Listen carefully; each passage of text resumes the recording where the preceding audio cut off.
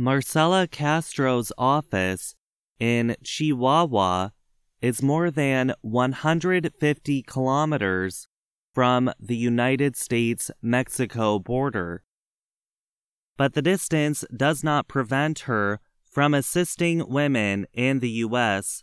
to go around the recent bans on abortion, a medical procedure to end a pregnancy. Castro and her co-workers work for Maria Verde Chihuahua. The organization of mostly volunteers has supported reproductive rights in northern Mexico since 2018.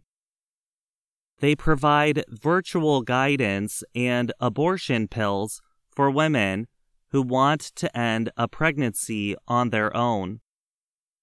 Their abortion model requires no travel, health center visit, or prescriptions.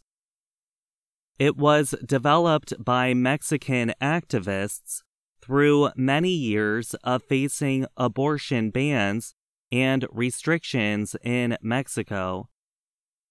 The organization does not charge for the help they provide, and the model gained interest in the U.S. as the Supreme Court overturned Roe v. Wade to end the constitutional right to abortion last year.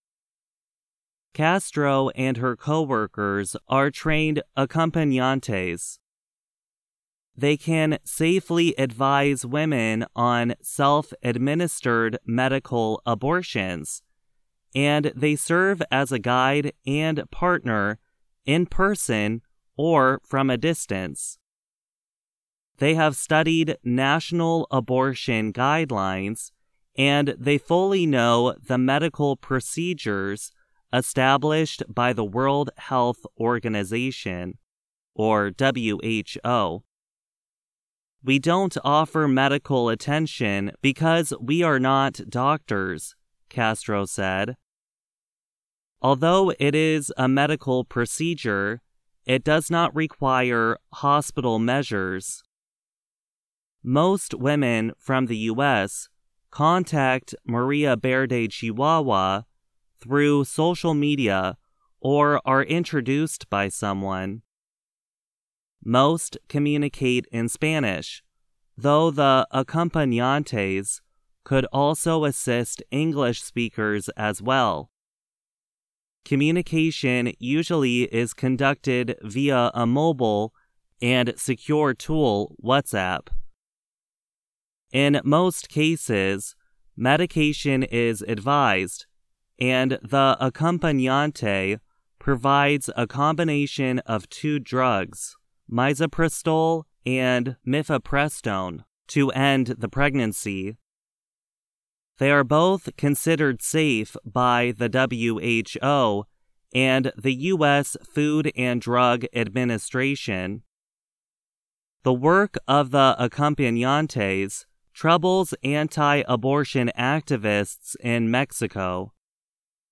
One of them, Jael Torres, of a national group called Pasos por la Vida, suggested there were health risks because abortion pills were given by non-medical workers. However, the WHO's guidelines show self-administered abortion as a safe option. John Seago is president of Right to Life in the U.S. state of Texas. The organization is pushing for new legislation to punish those breaking Texas law by helping people receive abortions. He said there has yet to be any strong effort to bring legal action against those involved with supplying abortion pills to people who live in Texas.